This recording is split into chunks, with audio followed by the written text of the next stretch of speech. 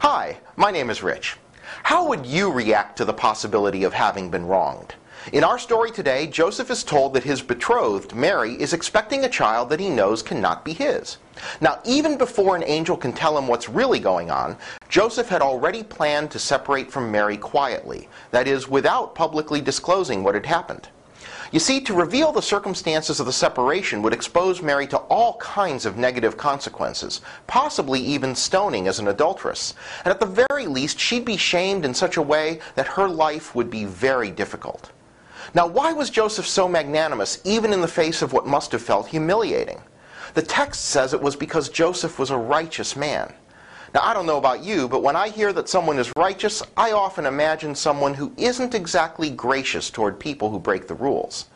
Yet Joseph points us toward understanding what righteousness really means. It means wanting the best for another person, even at the expense of our own pride.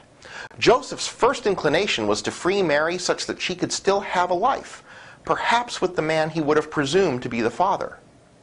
Yes, being righteous is about being faithful to the laws of God, but it also means remembering that the essence of the law is to love God and love others, not use the law to judge them. See you on Sunday.